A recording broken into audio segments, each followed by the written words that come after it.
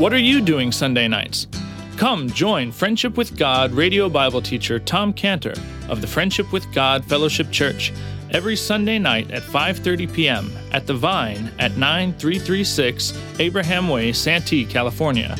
Watch and listen live around the world to Tom Cantor Sunday evening on YouTube.com by searching for Friendship with God Fellowship or by going to our homepage at friendshipwithgod.org. That's friendshipwithgod.org.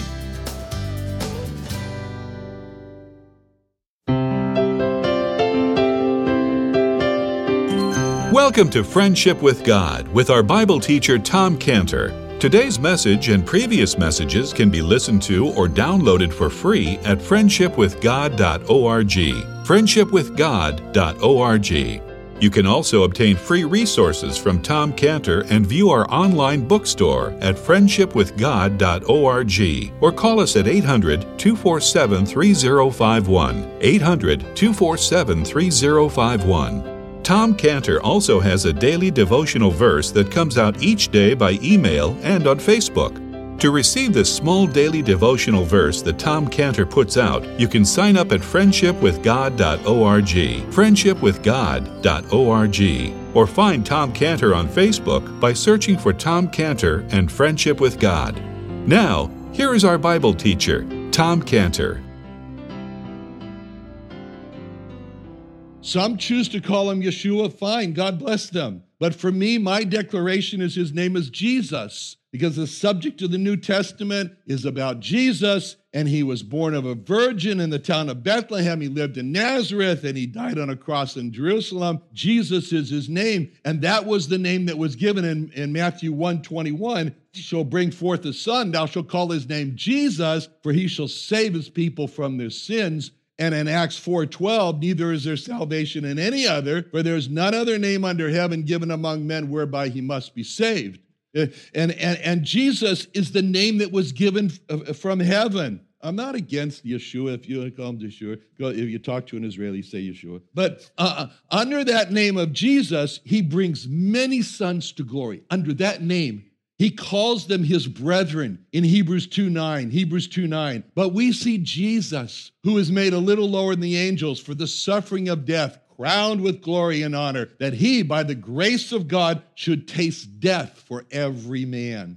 For it became him, for whom are all things, and by whom are all things, in bringing many sons unto glory, to make the captain of our salvation perfect through sufferings. For both he that sanctified and they who are sanctified are all one, for which cause he is not ashamed to call them brethren, saying, I will declare thy name unto my brethren. In the midst of the congregation, in the midst of the church, will I sing praise.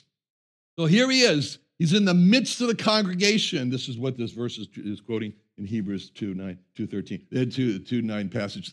He's in the midst of the congregation in verse 22, and he's determined to declare his name unto his brethren. It's not just a secret for him. He's even more public. He's in the midst, right in the middle of the congregation. I'm going to praise you. It reminds me of the time when my sister-in-law, Marsha Cohen, died. And at the synagogue, the practice is that only family members can speak. Well, I was a family member. I was the in-law, but I was still a family member. And so the cantor allowed me to speak from the podium. And I looked out over this whole congregation of these Jewish people in the synagogue, and I said, will I or will I not? And then it's like a marriage. And then I said, I will. And so I thought, I win when I say the name Jesus. That's all. I win when I say the name Jesus. I don't have to sit here and go, do you know the plan of salvation? I don't have to do that because his name is so powerful. So what happened is that they got up there and I said, Marcia and I agreed on many things except for one thing, and that was Jesus. Well, you could have heard a lot of things at that point. But you know what I said? I won. That was it. I won. Afterwards, the cantor was so angry with me. I wanted to break the ice a little bit, So I said, cantor. He says, yes. And I said, most cantors have to study all their lives to become a cantor. I was just born one. He says, I will declare thy name in the midst of the congregation. Reminds me of another time in 2009 when As many of you know, I was selected to be the whistleblower of the year. I may have told you this. And I was asked to speak at the annual meeting of the Lawyers for Taxpayers Against Fraud in Washington, D.C., the annual meeting. And the people who asked me to speak, they knew me. So they said, listen, we have to tell you something. You are not the keynote speaker, they told me. Okay. You see that man over there? That's Senator Patrick Leahy. He's the keynote speaker. He's going to be sitting at your chair, at your desk, at your table, but he's the chairman of the Senate Judiciary Committee, and he's the keynote speaker. So you have 3 minutes, they told me, 3 minutes. Well, I had no idea what I was going to say. I didn't know if it was going to be 3 minutes or what. And so, we walked around Washington, D.C. for the day. We're going to the monuments, things like that, and I'm sort of in a different world saying, what am I going to say? And this made my wife very nervous. And so she sat down. She wrote my message. She said, here's your message. You just get up there and say this. And it was all about how good it is to be an American and have a voice against fraud. And so I said, okay. And I put her speech in my pocket. And we spent the rest of the day. And I was in a different world around Washington, D.C., wondering what I was going to say. And she knew that I hadn't decided what to say. So she said, listen, I want to make something very clear to you. She says, we're sitting at the head table with Senator Leahy. She says, but I have a room key. And she said, if you start to fall flat on your face, I'm getting up and walking out, she said to me. Well, I didn't know what to say, I was kind of there. And, one lawyer's getting up, another lawyer's getting up, and, this lawyer's getting up, and he introduced himself as Mr. Goldstein. And another lawyer gets up, he's Mr. Levi. Another one gets up, Mr. Bernstein, Mr. Gutowitz, Mr. Marks. And I realized I'm in the midst of the congregation. My brethren. And it's a congregation of my Jewish brethren. So I sat there and I said to myself, will I or will I not? And I thought to myself, these Jewish people will never go into a church. I guarantee you. They will, unless it's a funeral. They will never go into a church to hear a message of salvation. So I closed my eyes at that table and I opened it and I said to myself, some call this a banquet hall at the Washington, D.C. Hilton. But God and I call it church. And I looked at the podium up there and I said, some call that a podium, but I call it a pulpit. And then I thought about myself and I said, some call me a speaker, but God and I call me a preacher. And at that moment, it was just as though I could hear God say to me, that's right, preach, son, preach. And so, because you are in the midst of the congregation of your brethren. So I got to the podium and I tried to break the ice a little bit. So I said, I was a little nervous. I'm a little nervous tonight. I was a little nervous tonight, I said, because I thought I was going to be the only Jewish person here in this meeting. But I was surprised to see that there are a few others too. They were all Jewish. And then I went on and I said, actually, I got my inspiration to be a whistleblower from a Jewish person, another Jewish person, a very special Jewish person, a Jewish woman, a very special, brave Jewish woman who had a chance, a once-in-a-lifetime chance to blow the whistle and save the Jewish people. And she was so brave because she was 100% separated from her Jewish people. She was surrounded by non-Jewish people in a very heathen environment. She risked her life to save the Jewish people. She risked her life to blow the whistle. She risked her life to save the Jewish people. And I was surprised at that point. Nobody knew who I was talking about. I could see they were thinking, is it gold in my ear? So she was believed. And the mastermind who wanted to kill all the Jewish people he was killed, and his name was Haman. Oh, then they all started with the noisemakers, and they were thrilled, Then I thought, well, I haven't won yet. So then I thought, actually, there was another greater Jewish person who gave me the inspiration for being a whistleblower. And that Jewish person also risked his life to blow the whistle and save the Jewish people. But unlike Esther, that greater Jewish people, he actually did die in the process of saving the Jewish people from destruction. And that destruction was the eternal destruction of hell. And that greater Jewish person who blew the whistle was the Lord Jesus Christ. It said, they didn't clap. No, they didn't clap. And when I said that, it was, I can't even tell you the looks. But again, I said to myself, I won. And as I sat down, I leaned over to my wife, said, how long did I speak? She said, 23 minutes. And everybody's face looked like shock and anger, but I could hear God say, at ease, soldier, you did what you could. because you did Psalm 22:22. I will declare thy name unto my brethren. In the midst of the congregation will I praise thee.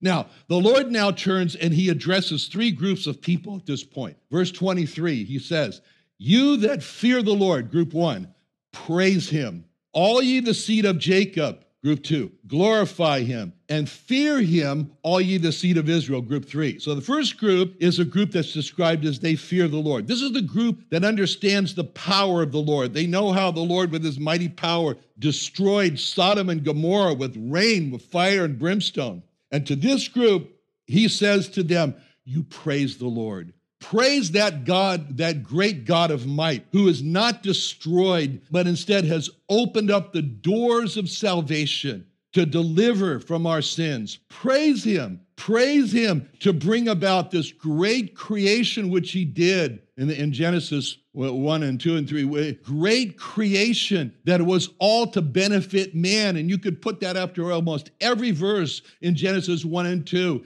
In the beginning, God created the heavens and the earth to benefit man. And the earth was without form, and everything is to benefit man, Praise him. Praise him for the beauty of his care in sending the rain to water the earth and making food to come. But praise starts with simple things, like thanking God for the simple things, like thanking God for food. Reminds me of the orphanage in Tecate, where the 35 orphans are, with Dr. Trejo and her husband, Maciel. And the police just come any time of night or day, and they drop these kids off at the doorstep, but they take them in, and they lovingly teach them about the Lord Jesus Christ. And they have dogs, chickens, they have a lot of animals. And once they had them guests over there were some guests who came who were not believers, and they were having lunch with the children. And one of the children there noticed that the guest just started eating, didn't thank God. So the little child says to Dr. Trejo, why are they eating like my dog does, not thanking God for the food? So the first call of the Lord Jesus is to those who know the power of God, is to thank and praise him. And then he addresses the seed of Jacob, the Jewish people. He calls on them to glorify God.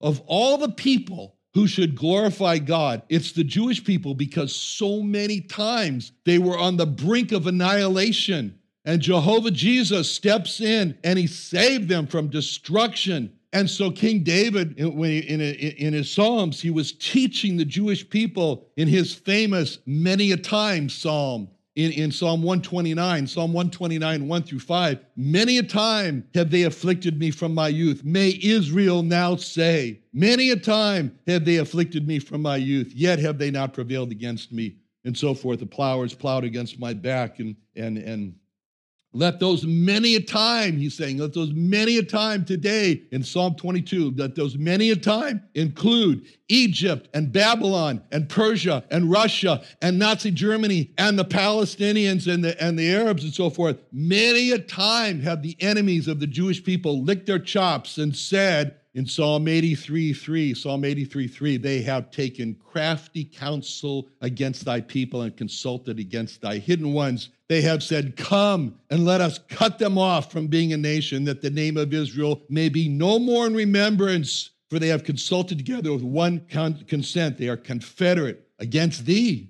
And so every time when they thought that now it is the final solution, they're going to destroy the Jewish people, God saved them. And so therefore, David says to them, would you please say, in Psalm 118:2, let Israel now say that his mercy endureth forever. Let the house of Aaron now say that his mercy endureth forever. Let them now that fear the Lord say that his mercy endureth forever. Oh, that the earth would hear the Jewish people glorify God and say his mercy endured forever, and the many a time we were going to be destroyed, but he saved us. And so he calls on them, seed of Jacob, to praise him. And then he says, fear him, all ye the seed of Israel. Now, he has just made a transition from calling them Jacob to calling them Israel. And this is a very important transmission, because in that transition, God is reminding them, the Jewish people, of the great change that happened to Jacob in that monumental chapter for them in chapter 32, Genesis 32. When the headstrong Jacob was broken, actually his hip was put out of joint, And the wrestler against God became a clinger to God. And in Genesis 32:26, his name was changed. Genesis 32:26, he said, let me go, for the day breaketh. And he said, I will not let thee go, except thou bless me. That was a great turn that happened for Jacob. When Jacob, he just didn't want Jehovah Jesus. He just didn't need Jehovah Jesus. He said at that point, I must have Jehovah Jesus. And that's when the great name change happened in verse 28, Genesis 32:28. And he said, thy name shall be called no more Jacob, but Israel. For as a prince hast thou power with God and with men, and hast prevailed. So when Jacob made this monumental change in his heart to become a clinger to God, God pointed his finger at him and said to him, Israel. And that was the beginning of the name of Israel. No longer Jacob. Israel clings to God. Jacob wrestles with God.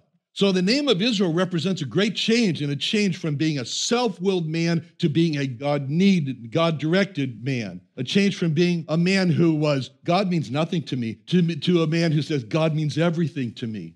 And this is the image that God is calling to the Jewish people to remember when he calls on the seed of Israel here by calling them, in this passage here, the seed of Israel. God is saying to them, you are descendants of the man who turned from running away from God to running to God. Follow your father. Follow Jacob. Follow Jacob. And as he transforms from his Jacobness to Israel, it's so important when he says, fear him, all ye the seed of Israel, in verse 23. Fear him, all ye the seed of Israel. Now, fear, it's not the same as the fear before, you that fear the Lord. This is a different word. Again, I wouldn't use fear, but they didn't ask me, so what can I do anyway? If fear is gur. This is gur, the Hebrew word gur. Gur is a very interesting word that you can see the meaning from Ruth 1:1, the first verse in the book of Ruth. When it talks about, it gives a history about the people there in Ruth 1, it says, now it came to pass in the days when the judges ruled that there was a famine in the land, and a certain man of Bethlehem, Judah, went to sojourn in the country of Moab, he and his wife and his 2 sons. This word sojourn is the word gur. It means you live there. Go live there. Go dwell there. Make that place your home. That's what he did. This is the word that's used in verse 23. So when it says, fear him, all ye the seed of Israel, it's really live with God.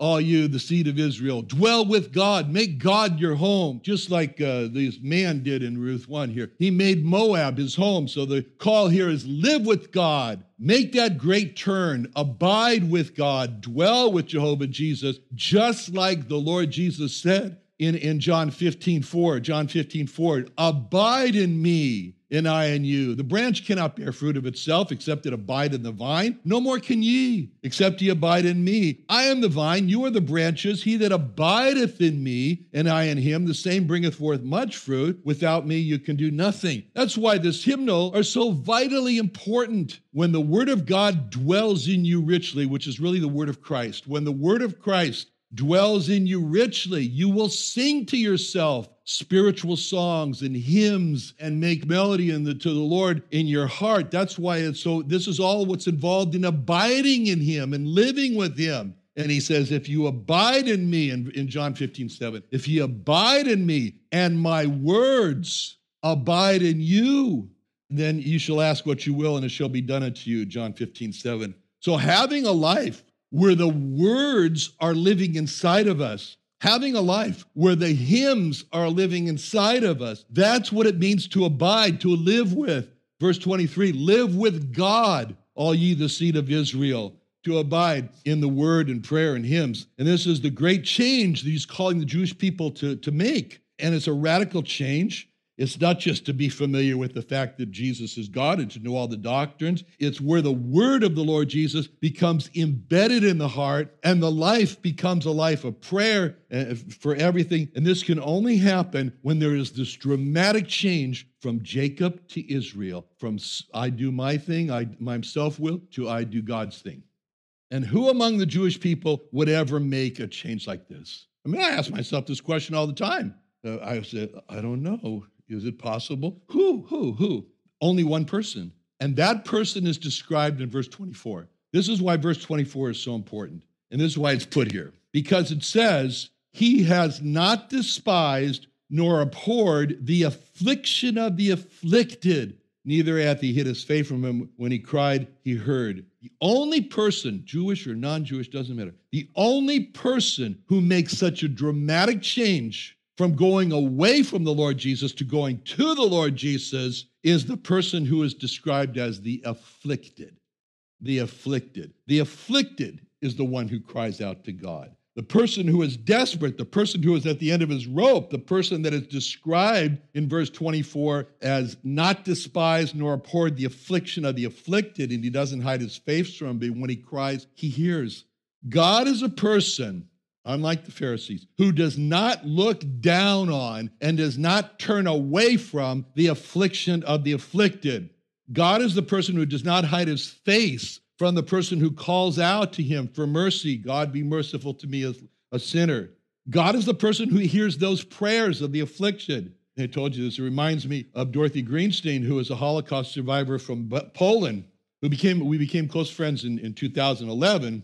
And for 7 years, whenever I would tell her, Dorothy, you need to turn to the Lord Jesus. You met Dorothy, Jason. Yeah. Dorothy would yell at me and tell me, the nicest thing she ever said to me was, you and I go to different congregations, that's all. But I would pray for her in Jesus' name, and she never said amen. But it all changed. When she was 88 years old, the diabetes got worse, the hernias became so critical, everything was going wrong. She had melanoma, and one day, Sergio, a believer who was also being taught Hebrew by Dorothy, and Sergio asked Dorothy to read Isaiah 53 in Hebrew, and when she did, she started to shake, she started to tremble, and she said, this is Yeshua, isn't it? And Sergio told that it was. And then Sergio explained to her that the great peace that he got in his life when he let Yeshua come into his heart and confess his sins. And so she said, how do I get that? How do I get that? She said, how do I get that peace? And Sergio just very gently, very calmly, just explained to her, didn't say, pray these words after me, just say, this is what you must do. And he went through the sinner's prayer. And a week later, he asked her, he said, did you pray that prayer? And she said, I did. So, and then she died. What made Dorothy change? The afflictions of the afflicted. And when the afflicted Dorothy turned to Jehovah Jesus with all of her afflictions, what did Jehovah Jesus do for Dorothy? Verse 24, he did not despise nor abhor the affliction, the word anut, the affliction of the afflicted, the word ani. Neither hath he hid his face from him or her. When he cried, he heard Dorothy's prayer. And why does Jehovah Jesus hear the prayer of the affliction? The afflicted, because he was afflicted. In Isaiah 53, this is the whole description of him as the afflicted one. In Isaiah 53:4, surely he hath borne our griefs and carried our sorrows. We did esteem him stricken, smitten of God, and afflicted. Anna, same word, afflicted. And in verse 7, Isaiah 53:7, he was oppressed, he was afflicted, Anna. Yet he opened not his mouth. He's brought as a lamb to the slaughter, as a sheep before his shearers is dumb. He opens not his mouth. All these Hebrew words, anut, ani, ana, all come from the same root that means to be bowed down, to be depressed.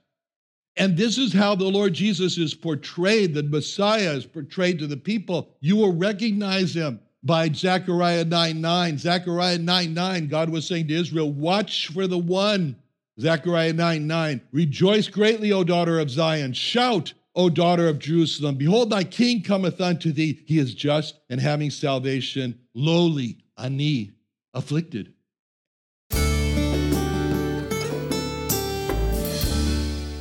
Another wonderful day studying the Bible with our Bible teacher Tom Cantor here on Friendship with God. Don't forget that today's message and previous messages can be listened to and downloaded for free at friendshipwithgod.org. friendshipwithgod.org. You can also go online to find free resources from Tom Cantor and our online bookstore at friendshipwithgod.org. You can also find Tom Cantor on Facebook, and you can also go to friendshipwithgod.org and sign up for his daily devotional. Tom Cantor is also the founder of Israel Restoration Ministries. You can visit that website at israelrestorationministries.org. You can write to Tom Cantor at P.O. Box 711330, P.O. Box 711330, Santee, California. Santee, California 92071. Or email Tom Cantor at tomcantor@friendshipwithgod.org, tomcantor@friendshipwithgod.org. Or for more information about Tom Cantor and Friendship with God and Israel Restoration Ministries, call us at 800-247-3051. What are you doing Sunday nights? Come join Friendship with God radio Bible teacher Tom Cantor of the Friendship with God Fellowship Church every Sunday night at 5:30 p.m. at The Vine at 9336 Abraham Way, Santee, California. Watch and listen live around the world to Tom Cantor Sunday evening on YouTube.com by searching for Friendship with God Fellowship or by going to our homepage at friendshipwithgod.org. That's friendshipwithgod.org.